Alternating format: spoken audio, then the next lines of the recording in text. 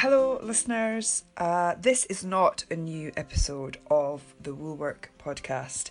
I am still on a hiatus, somewhat unscheduled and enforced due to other things going on in my life. But I thought while I'm not podcasting, it would be nice to dip into the back catalogue and reissue a few older episodes. I asked on my Instagram stories which episodes folks would like to hear again, and also which episodes followers thought new listeners might be interested in, and this was one of those episodes which was suggested. I am delighted to bring it to you once more, and I really hope that you enjoy it.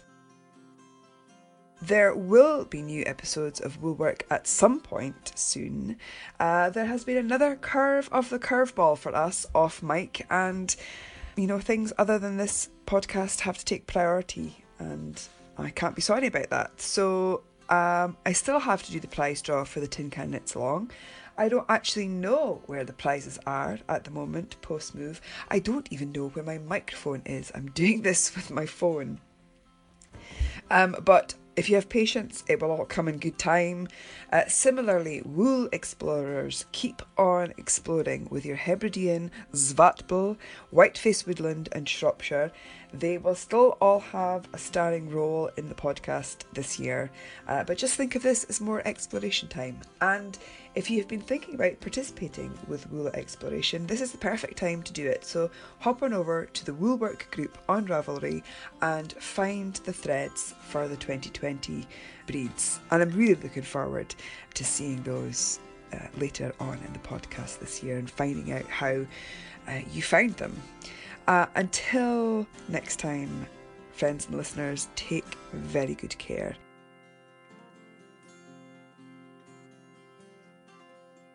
This episode of the podcast was first released in May 2015, when the podcast was still known as Knit British. Very sadly, in 2018, Lizzie Simmons, who appears in this episode, died. I will always remember her with a massive smile on her face, ready to share a laugh.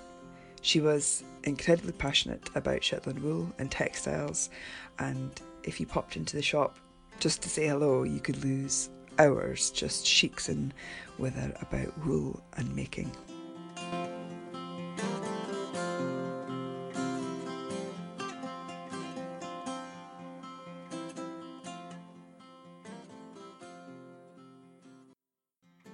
Hello and welcome to episode 30 of the Knit British podcast. Knit British supports wool that's been grown, spun or dyed in the UK. And I'm your host, Louise Scully. In this special episode, I go to Jamiesons of Shetland and get a lock-in their newly refurbished shop. So grab a whip, grab a drink, grab your conversational Shetland dictionary and let's go.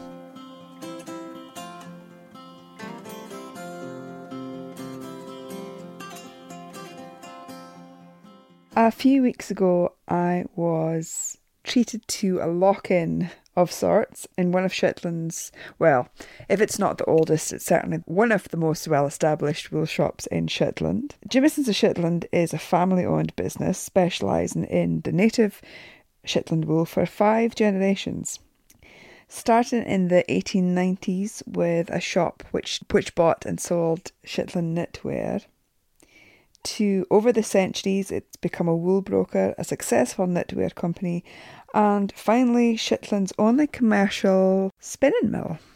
Add to that the retail shop and their online shop, all of which are still going very strong today. And I met with Gary, who is the 5th generation Jamieson, and himself and Lizzie Ratter, who runs the shop in Lerwick, were kind enough to let us have a little peek around their newly refurbished shop. For anyone who's been to Shetland at Wool Week or is familiar with the shop, it had, it's fair to say, a sort of late 70s chic, he had a question mark there, and it's recently had a major overhaul which has been work of a couple of years actually, which has culminated in the most recent development, which is the refurbishment of the main shop itself. So here's Gary to talk a little bit, or I should say a pretty bit, as you're going to hear a lot of Shetland dialect in this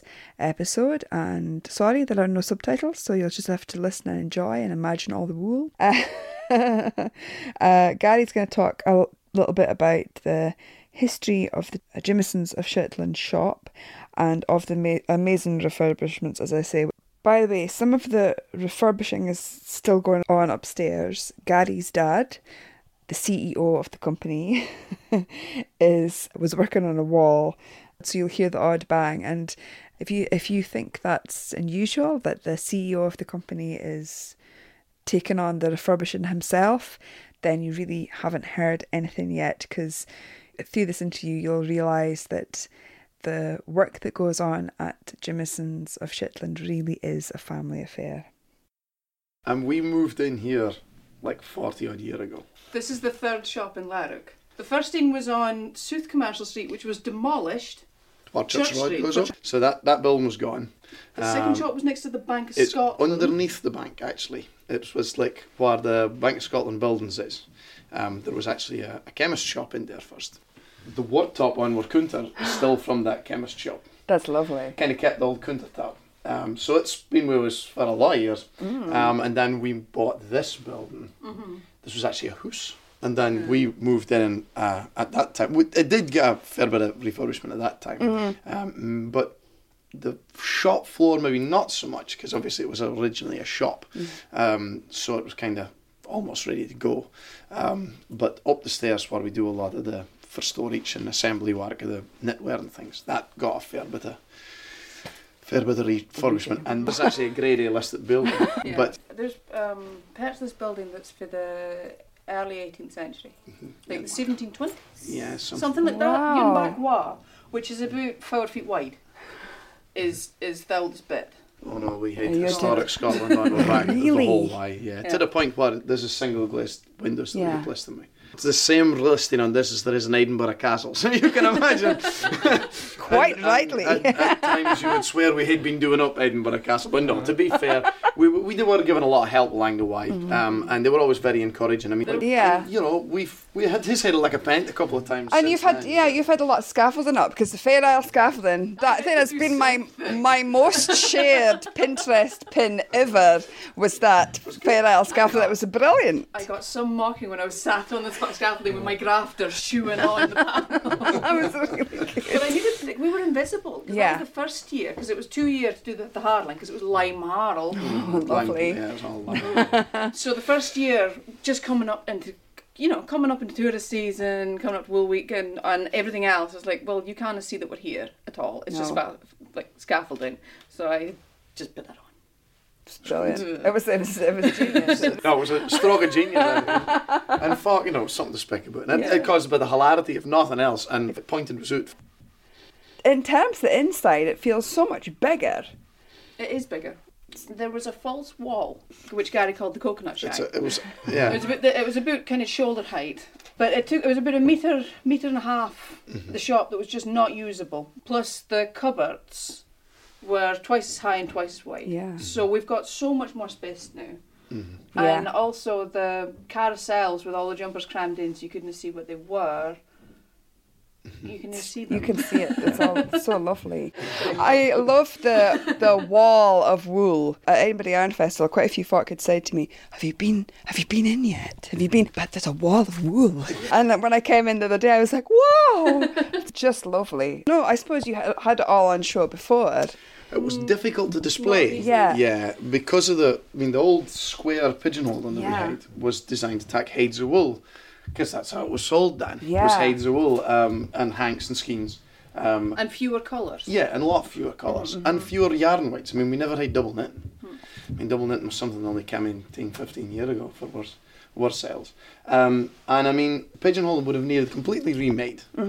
And of course, when we moved to Bath, then they all used to rumble out the pigeonholes, and it was a nightmare. But I mean, there was 50 colours of double knitting we didn't have out. There was probably 10 colours or less we couldn't keep out. There was none of the chunky was out, the marl, at all. We just had that up the stairs, and there was the heather was out. So I mean, that's 48 different colours that we didn't have, and people are coming in going, "Oh my goodness, have you got all these new lace colours?" Like, no, because there was nowhere else to put it. So it has made a big difference. And I mean, bars are really hard to display because they roll around. They're really hard to get rid of. And it was actually my mother that came up with this idea. She couldn't sleep one night, and we'd been discussing how we would display this stuff. And at about 3 o'clock in the morning, she rose and she got out to the kitchen. She got a pan, and she stood there and she packed some bars in this pan. And the next day she came to the mill, brandishing a pan full of bars of wool, and said, "Sent me a photo." Look, we could if we could get rune things to keep it in, you see, and hence the plastic circles. And they're brilliant, and they're clear, and it adds to the whole light of the place. Yeah. And it's an excellent idea. A great idea. It seems to have really worked. Yeah. And also, God knows how, but we managed to fit it all on the one wall. So we're not allowed to change for shade kit ever. And it somehow and completely flukily it fits perfectly, which should not have happened. It really does. But it did. Yeah, it's very beckoning. It's very beckoning. Yeah. I think when WoolWork comes and you get all that, They're going to go mental. They're going to go mental. They went mental before. You will be doing more living hour shots. And we also moved the counter out the floor a bit to try and let folk to get in well, because it does make it a bit easier. No, It was almost like they were segregated for the yarn, whereas now it's like, please come in. Come in. Have a dig. Yeah. As I mentioned already, Jamiesons have the only woolen mill in Shetland. That's situated in the small village called Sanus on the west side of Shetland, which Gary says is pretty much the edge of the world. They process the clip, which comes in, and it's processed, dyed, carded and spun into their vast array of weights and colours. And they also run a successful knitwear business from the mill, as well as producing woven cloth. Yeah, it's a lot to look after. It's a crazy idea, my dad's, really. Well, no, actually, technically it was my grandfather's idea. And when we started being just a wool broker, then it was always sort of the dream to be able to sell a wholly made in Shetland yarn. And it wasn't until, I don't know, must have been about the time that we were doing this place up, so sort of end of the 60s. My father was just leaving the school. He'd been offered the job to go away and learn how to build aeroplanes or something, and he turned it down. He would have been, yeah. But he turned it down because they had the opportunity to set up an experimental mill in Sanus, in the old ooh shade that we had, the old shade that we still use today. That's where we buy either clip in and we do either wool sorting and stuff in there. So being told that you couldn't spin Shetland fleece into yarn because it was too soft, he took that on the chin, and they bought an old carding machine, and they bought an old spinning frame, and they hand washed some wool in a thing with an old hand mangle to mush the water out, and they sprayed on carding oil with a lemonade bottle with 2 holes in the lid. To say it was an experiment was understatement. And then they really didn't know how to set up a carding machine. But, we have fair bit of head scratching and all the rest of it. They got this thing up and running. They managed to produce some rovings at the end of it. So then, of course, how do you spin yarn? Now, my father had spent a pretty bit of time doing aside Johnson's in the Borders, and seen a lot of the processing and things, and sort of stood and watched. I think he was about 3 or 4 weeks doing there or something like that. So he had some idea how it should look, if not how to get it there. And they managed to get a grain spun, and of course it was thick and thin, and it was all out of the shop. But they got it spun. They really were starting from scratch. I mean, they didn't kind how to piece in on the spinning frame, which is like the first thing you have to learn when you start to spin is how to piece in. And my grandfather, he got an old barrel, and he sat himself at the front of the spinning frame, and he broke an end. And he sat there, and he just kept trying to tie it, and kept trying for like a morning until, he got it to work. And then he had to think, now how did I do that?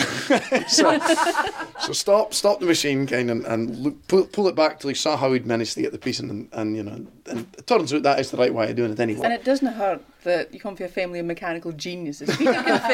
Peter can fix anything mechanical, and Gary can do pretty much anything with a computer, so it's fine. I've had no choice but to learn, unfortunately. I was going to ask you that. Did you think that be the fifth generation? No, maybe not so much. I got away to university to do mechanical engineering, and I hated every second of it. Basically because I was learning how to shuffle paper out of a desk. It wasn't for me at all. So I stopped going to uni and I went to college instead, and I came to realise I was just going to shuffle a different kind of paper. No, this is not what I want to do. So I came home. I mean, I'd always rocked in the factory. I mean, I probably started going down there when I was like 12. And I had a pretty good inkling that one day I would end up back there. This is what I really wanted to do. So, and I mean, the factory, it's all started out quite small. I mean, when we first started, we had one cairn and one spinning frame. And now we have three. And that was to keep up with local demand, I might add. I mean, because we had a big customer here that used to buy knitting yarns for us. And we ran like 24 hours a day and we couldn't keep up with their demand. So we extended twice, the factory's been extended twice, and we've put in yet more machinery. And then, of course, unfortunately, that company got bust. So that left was in a pickle, as you would imagine. Mm-hmm. So we had to look otherwise. And that was really where the hand knitting yarn was born from. Because we had all this machinery, we buy in the wool and we wash it, and then we dye it and we blind it, the colour blind it, and then it's carded, spun and twisted up into however many plies we want to do, and then it's either used in the knitting or indeed the weaving, or then it's again we hank it back into good old fashioned big fat skeins, and we get it on the wash, and it's reconed, and then it's balled, then it's bagged and packed and hopefully sent to somebody. So I mean, there are an awful lot of things in there, a lot of hands to be touching it before you get to where you're going. But I had always had an interest in mechanics and stuff. Fell off my first motorbike at 9 and never looked back. That kind of idea, and it's something that's kind of in you, I suppose. Do you think the wool is in the veins? I think it probably is. It's certainly probably in the lungs, if nothing else. And the Cairden oil is in the dermatitis. But no, I'm only joking. We've as a family, it's a very much a family thing. I work there full time, so is my mother and father. And my sister is part-time as well. But she did work full-time before she became a full-time mum. But, our parents are all at school now, so she's able to come back to the factory and do a bit of work. So what size of a workforce do you pay then? Between both companies, which is like the knitwear side of things and the spinning mill, we have about 40 on the books altogether. And we only ever meet at like Christmas. Yeah, it's not intentional segregation. Honest, no. I haven't been to the mill since I started working here. How long was that? 3 years. 3 years. I did before. I used to go with my mum from time to time, but I happened to be working every time that the mill's open. Yeah. But once I go off on maternity leave, I'm going to come back. Well, they'll let it go for a look. Because I'm looking for ages. And now, I appreciate this is audio, and you can only imagine the wool and the colours and the wondrousness of Jamiesons of Shetland. But I just wanted to pause a little bit before Gary and Lizzie talk a bit about the woven cloth produced at the mill. In this section, I mention some of the tweed capes and jackets that they have in the shop. These aren't on their website, so please look at these on the pictures in the show notes. They are so soft and drapey, and the Shetland tweed really is a beautiful cloth, and here's Gary to tell you a bit about it. It's a very traditional tweed, I think would be the way to put it. What really makes our tweed different from anybody else's tweed is that it's actually made with knitting wool.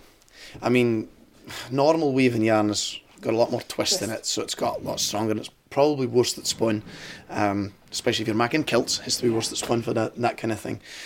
So we cannot run the machinery very fast because it's soft, but of course that produces a lovely soft cloth at the end of the day.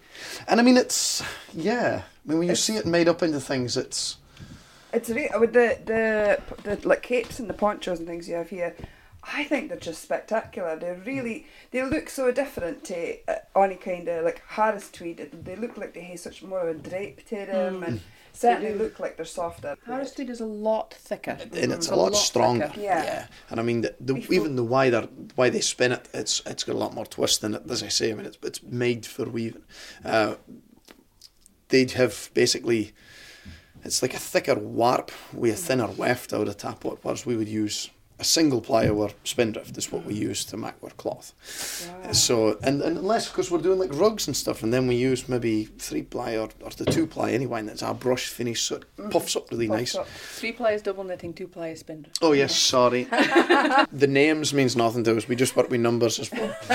Fuck time to phone and all the things with names, and I'm sitting there racking my brain as to what number that is, because it's all, that's how we do it at the factory. Well, it's just restaurant. all it is. Do you deal a lot with the dyeing? That is one of my main jobs, is actually the dyeing. Yeah. It sort of just happened that I came home and the guy who was doing the dyeing had gotten another job and he was moving on. And we sort of looked at it and thought, well, it's no really, if you break up the colour blinding and the dyeing, it's no really a full-time job. Mm-hmm. It's something that I can come in the morning and I put a dye on and it's bubbling away. And I can disappear and I can do whatever else needs done, and I can come back again and check the colour, and if it's good to go, hopefully, fingers crossed, then I can slip out the water and I can do other. You can do like 2 or 3 pans a day, but so it's a good job for me to do. Having said that, my time is becoming quite strained nowadays. I think Dad turned 60 last year, and he said, "Yeah, I can feel the pressure." But no, he's still very much, I would say, not an 8 till 5 man, more like an 8 till midnight man. I think he works longer hours now than he's ever worked. But it's, it really has been his life's work, and he's been at it, and he's been at it for he was 20. Wow. Yeah. And he's 60 now, so he's been 40 years in the trade, and we literally, the machinery that came to Shetland, there was nobody in Shetland that kens how to set up a carry machine. So that was the first thing we had to learn how to do.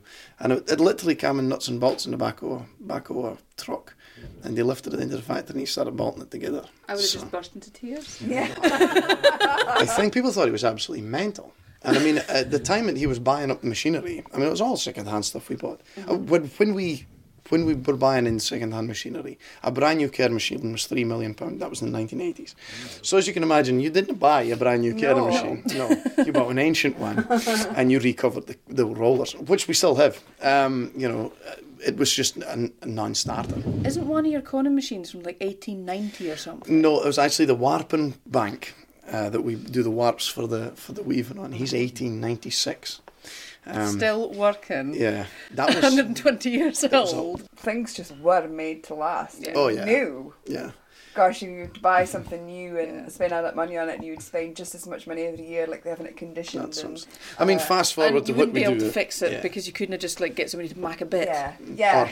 No, actually, you can't get anybody to make a bit. We make the bits. Unfortunately, you get a gear wheel cut or something. But yeah, I mean, but fast forward to what we do with knitwear, and I mean, it's our computer-controlled knit machines. I mean, we have Shimoseki machines. I mean, that's like 1990s technology. Yeah. That what we're knitting on out there. But you still need the hand. Yeah. That We was still pretty high of activity watching all that hand finishing going on. absolutely. Oh, yeah. Well, that's one of the things We've sort got of 3 to 4 women up the stairs doing it here. We've got folk in their own houses still doing it, and they've got folk at saunas. Mm-hmm. Yeah, Lincoln was very much a bottleneck for us. We could have gone down the road of sewing stuff together nice and quick, but Dad, he decided no, he wanted to keep doing it traditionally and putting it together with a linker or a binder as they're getting the borders. And we hopefully are producing a good garment at the end of the day. And it's because it stretches, because it's knitted. It's knitted together basically. So it's still got that same stretch in it as the rest of the garment does. And the front matches the back. The thing that was really important is to make sure the patterns match in the Oxford armpit. For anybody who doesn't know what an Oxford is, that's like.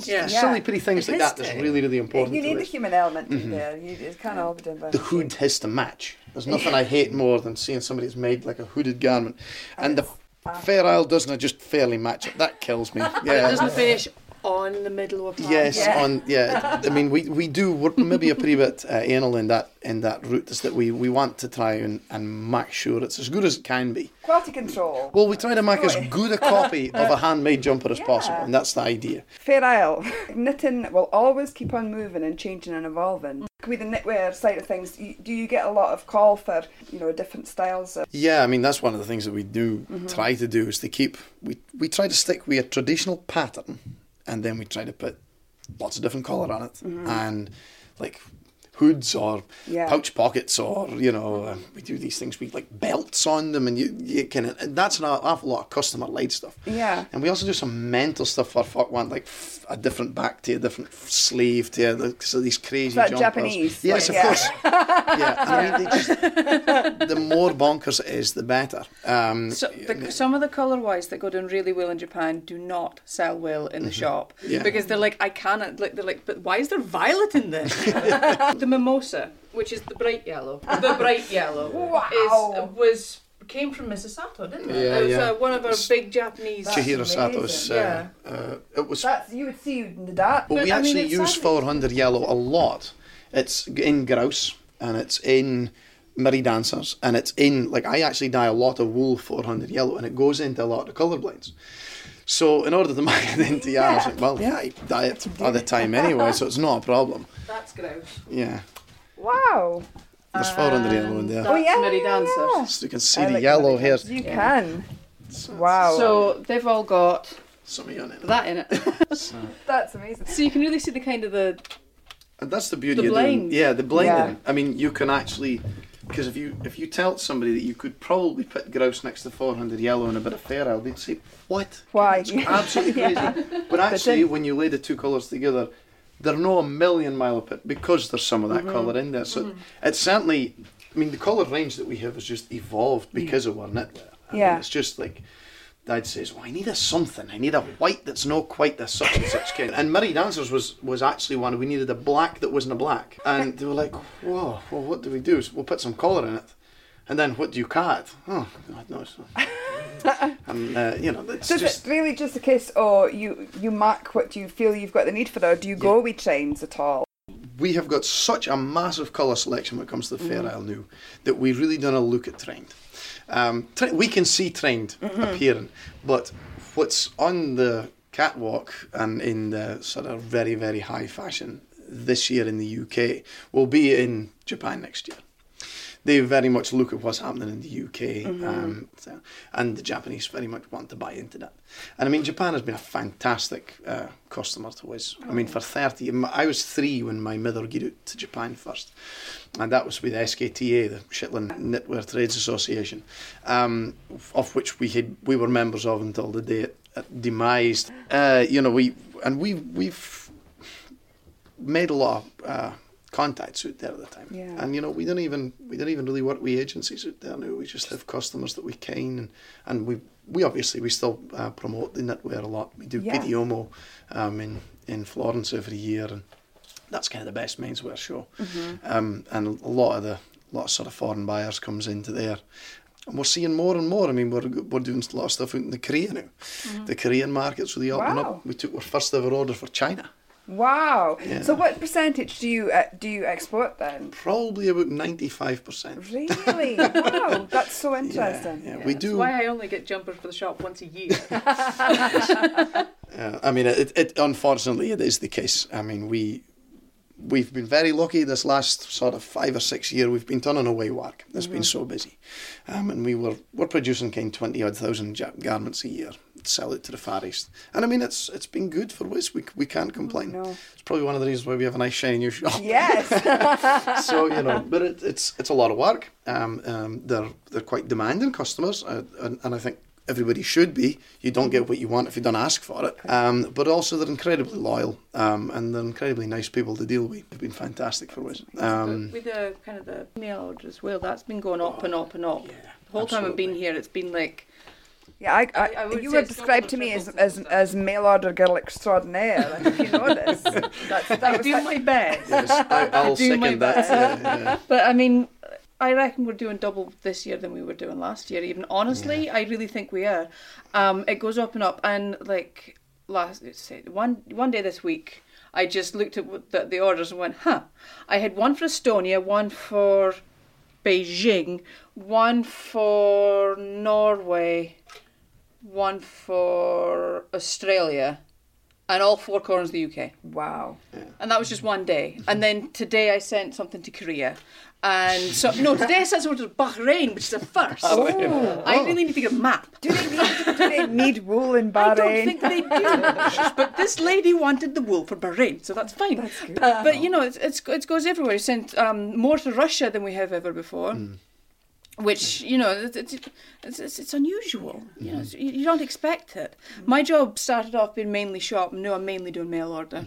I really am doing I'm back and forth into the shop because after 12 it's just me that's here. But I try and get the mail order out before 2 o'clock because that's the last post. Yeah. But I don't always. So yeah, usually it's basically 2 hours a day doing the shop work, and the rest of the time it's doing mail order. Wow. Yeah, no, I mean, I certainly can. We opened our first e-commerce site. I think it was 1999. I'm sure it was. That was when we went e-commerce with a yarn, and I think that first year, I can't mind. Did we sell maybe £3,000 worth of stuff? And no, it just pales in insignificance in comparison to what we do now. And it's brilliant. I mean, we're very, very lucky. We've got such a regular customer base, I think would be the way to put it. We're a news shop, the back shop bit, the bit that we get to see, that tells us when people are repeat customers. And I don't know how often it's not a repeat customer, so we're really, really lucky like that. We have a lot of repeats.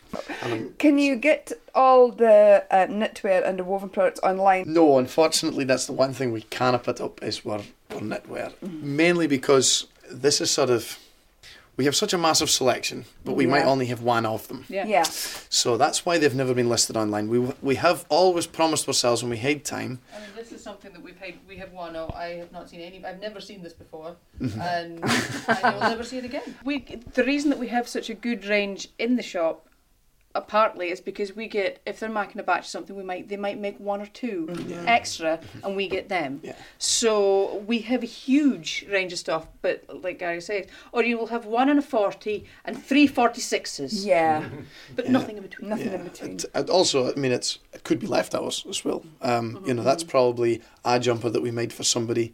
We realised that we knitted one too many. There's nothing wrong with the jumper. It's absolutely perfect. So one of the great things about having a couple of retail shops is we can just sell it. Yeah. It's something we've always wanted to do, is maybe tack a colour Y and knit a complete range of sizes and put it on an online shop. But it's just time. I planned on doing that this year, but I think it'll be next year now. Well, Your tweed would run away. We have the tweed squares on there. The fat quarters and the 3 12-inch squares are on there. But, I mean, I think pretty much a lot of the tweed that gets made is what Brian wanted to do that day. So maybe it doesn't happen again. Or Ross has gone, this needs lavender, and has done that. But it just...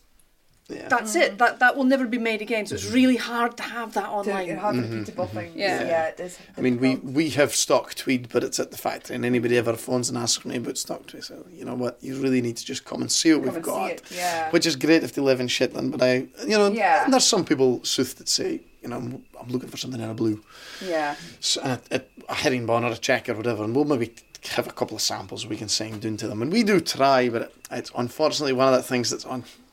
Just finding time to cover all that basis is very, very difficult. Yeah. You go into the factory, it is great because you can go and you can get your tweed at whatever it is a metre, and you can go and put your curtains up.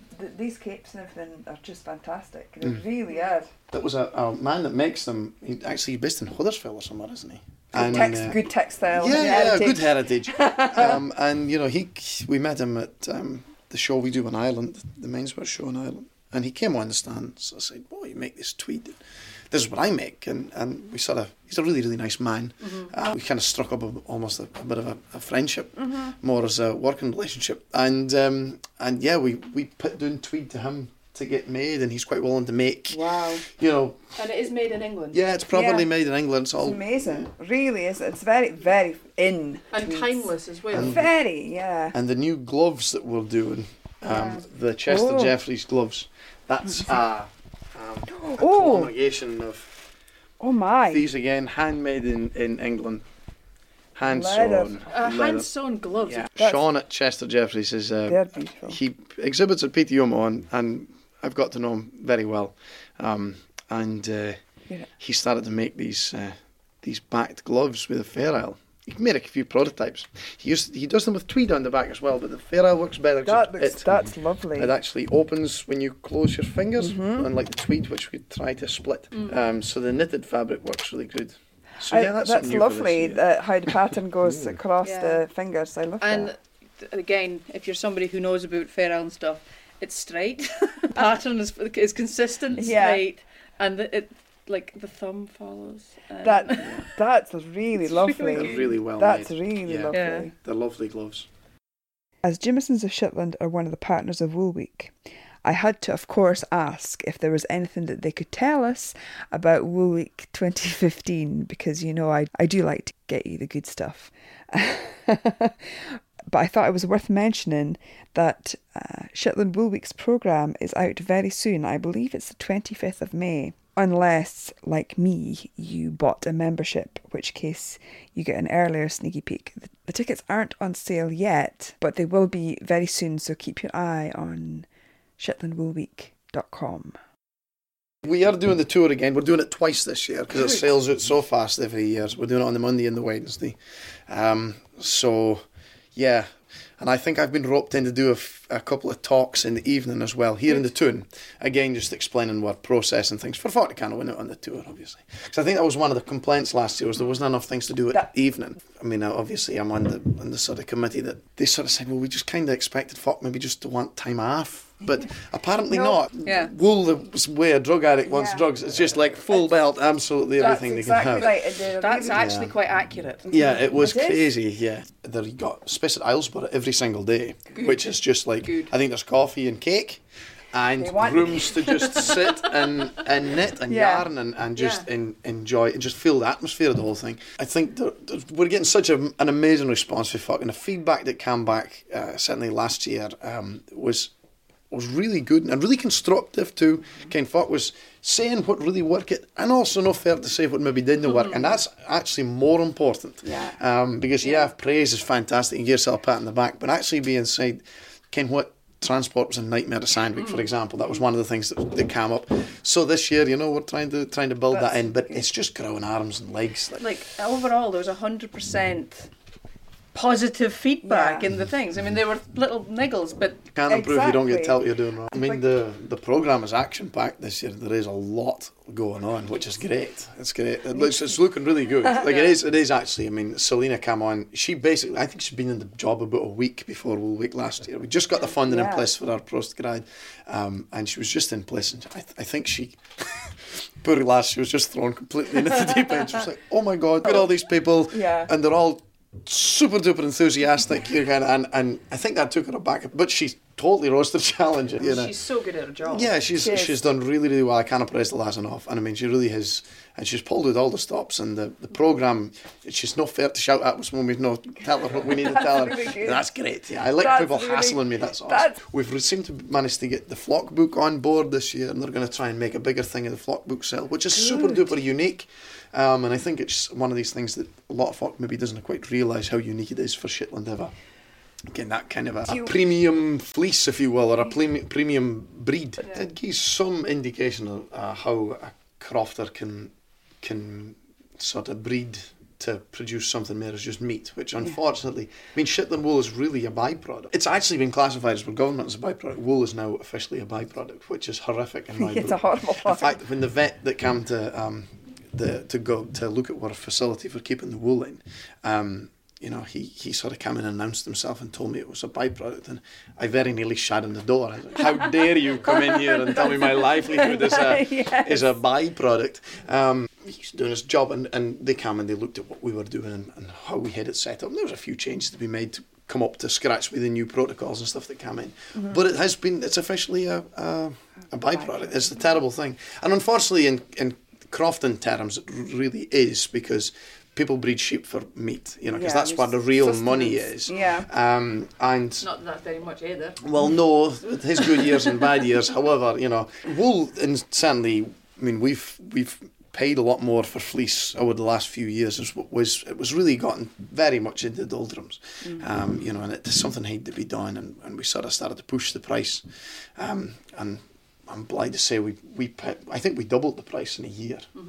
1 year we paid like 60 pence a kilo for it. The next year we were paying like £1.80 a kilo. Wow. There it sat for like the last 20 years. And I'm glad to say that their wool brokerage in Shetland followed suit, and they kept coming. And it's meant that we've, the crofter in Shetland is actually getting a reasonable amount of money for their wool now. It was coming to the stage where folk was just burning it, leaving it in the crew. It was getting to the stage where something had to be done. We either had to, really pull our socks up or look at the whole industry and how it was going to go.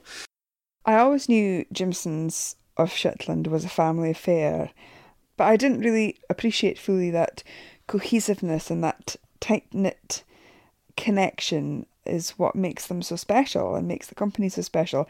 It was really fantastic to hear how Gary, and Lizzie too, spoke with genuine enthusiasm and warmth for the jobs that they do, and I don't think the company would have lasted so long or be so successful without that all hands to the pump, we're all in this together attitude. It makes Shetland wool from Shetland even more sort of prestigious in a way when it's produced with that kind of commitment.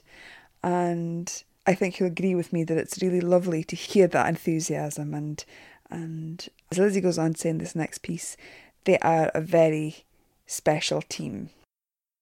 You can kind of see from what Gary's saying why there aren't very many places that go from raw material to finished product in-house. No. You need a special group of people who can actually do it. Yeah. You really do. Yeah, and I think that's the key, and I think that's why it's been going for 5 generations. And do you think it'll go for the 6th? I have 2 pretty lasses, and they're only 2 and 4, so I'll hand me judgment for a year or 2 yet. No. It's never too early to get them appreciating wool. And I really.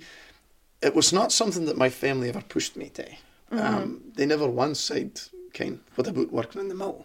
It was just something that we never ever spoke about. So it was just a choice. Yeah. It was a choice, entirely my choice. I'm willing to maybe say that my father maybe wasn't relieved when somebody see when you just have to work till he died. We might do that anyway, kind of him. But he is actually currently upstairs painting and fixing a wah in our store. So stop. And we will be here till midnight tonight because he's got me working with him tonight. So. It's hilarious. You get these kind of glamorous tourists coming in, and Peter wanders in this holy old jumper with something in his hair and grease all over his hands and a boiler suit, and I'm like, yeah, that's the CEO and handyman. I'm just the slave. That's how. If anybody ever asks me what I do, I say I'm the slave, because I do literally whatever job whoever couldn't make their work that day isn't doing. That's what I end up doing. I spent the last 2 days clearing up in our store. Yarn store was a bomb site. It's getting better now. So, But no, that's maybe one of the reasons why it works for Wiz anyway, is the fact that any of us can do any job. We can I can't do it as well as what the people who do it every day does. I'll never say I can, but I know how to switch on every machine. How's about that for a while? And also, clearing up the store. It doesn't matter whose name's above the door. The store needs tidied up. Go and get on with it again. And that's always been our attitude towards any of it. And if it's then the worst job in the world, like clearing out a drain that's blocked and stuff like that, generally speaking, it'll be me and Dad that ends up one day. And that's kind of where ethos of the whole idea. No need to go back to the floor, because you're on the floor and you're in the office and you're everywhere. I think that's sometimes what sort of some of these really big fancy department stores we sell to in Japan can't understand. Massive, huge. They've got a store that makes Harrods look like a Harry's. It's and they can't understand why Dad's no answered their email within 20 minutes. It's because he's up to here in a machine, because the blinder's broken, and that means we're not making yarn, so we got to fix that blinder, and we have to fix that right now. There was Japanese buyers here a few months ago, and they were completely baffled by the fact that Mr. Peter kept on going by carrying bits of machinery Yeah. because he has something he has to fix. We had a visit for a buyer one time, just out of the blue. He was actually in Shetland on holiday, a buyer for a big company in Japan, and we were actually installing one new boiler that day. And there was a man with a crane lifting it in the door, and we're on 9 scaffolding battens, and this, oh hi, we're just absolutely covered in boiler stuff, and it's we enjoy that. That's actually one of the bits that we really enjoy about it. Nobody at Jamieson says one job. No. And actually, that's one of the great things in working in a factory. If you work at the same machine all day, every day, there is nothing more boring. It's inherently boring working in a factory. It's going to be. Mm-hmm. But if you can how to do 5 jobs in that factory, and something different needs, then you need to go and wash hanks for a day. It's just a break. Yeah, you just go and do something. It's a different piece of concrete to stand on, if nothing else. And I think that's kind of important as well. It keeps everybody moving. Definitely. Keep it jovial. Quite right. Thank you so much to Gary Jamieson and Lizzie Ratter for letting it petition to Jamiesons of Shetland, for letting me squee over all the yarn and knitwear and woven goods, and for showing us exactly why Jamiesons of Shetland is a unique business, and giving us that little insight into the business. As Gary said, not all of their knitwear and woven items are online, but they do have an extensive amount of wool online, as well as their fat quarters of the woven cloth. And you can find all that at www.jamiesonsofshetland.co.uk. They're also on Facebook and have a group on Ravelry. Again, thanks so much for allowing us to understand that enthusiasm and giving us that insight into what goes into producing Shetland wool from Shetland. I could have spent a lot longer there and asked a lot more questions. Thanks so much to them for their hospitality. Thanks for listening to the WoolWork podcast. I was your host, Louise Scully. You can follow me on Instagram @_WoolWork, and why not join in with the WoolWork group on Ravelry too. Full show notes with images and links can be found by following the link in the show notes on your app. This California dew is just a little heavier than usual tonight. Really? From where I stand, the sun is shining all over the place.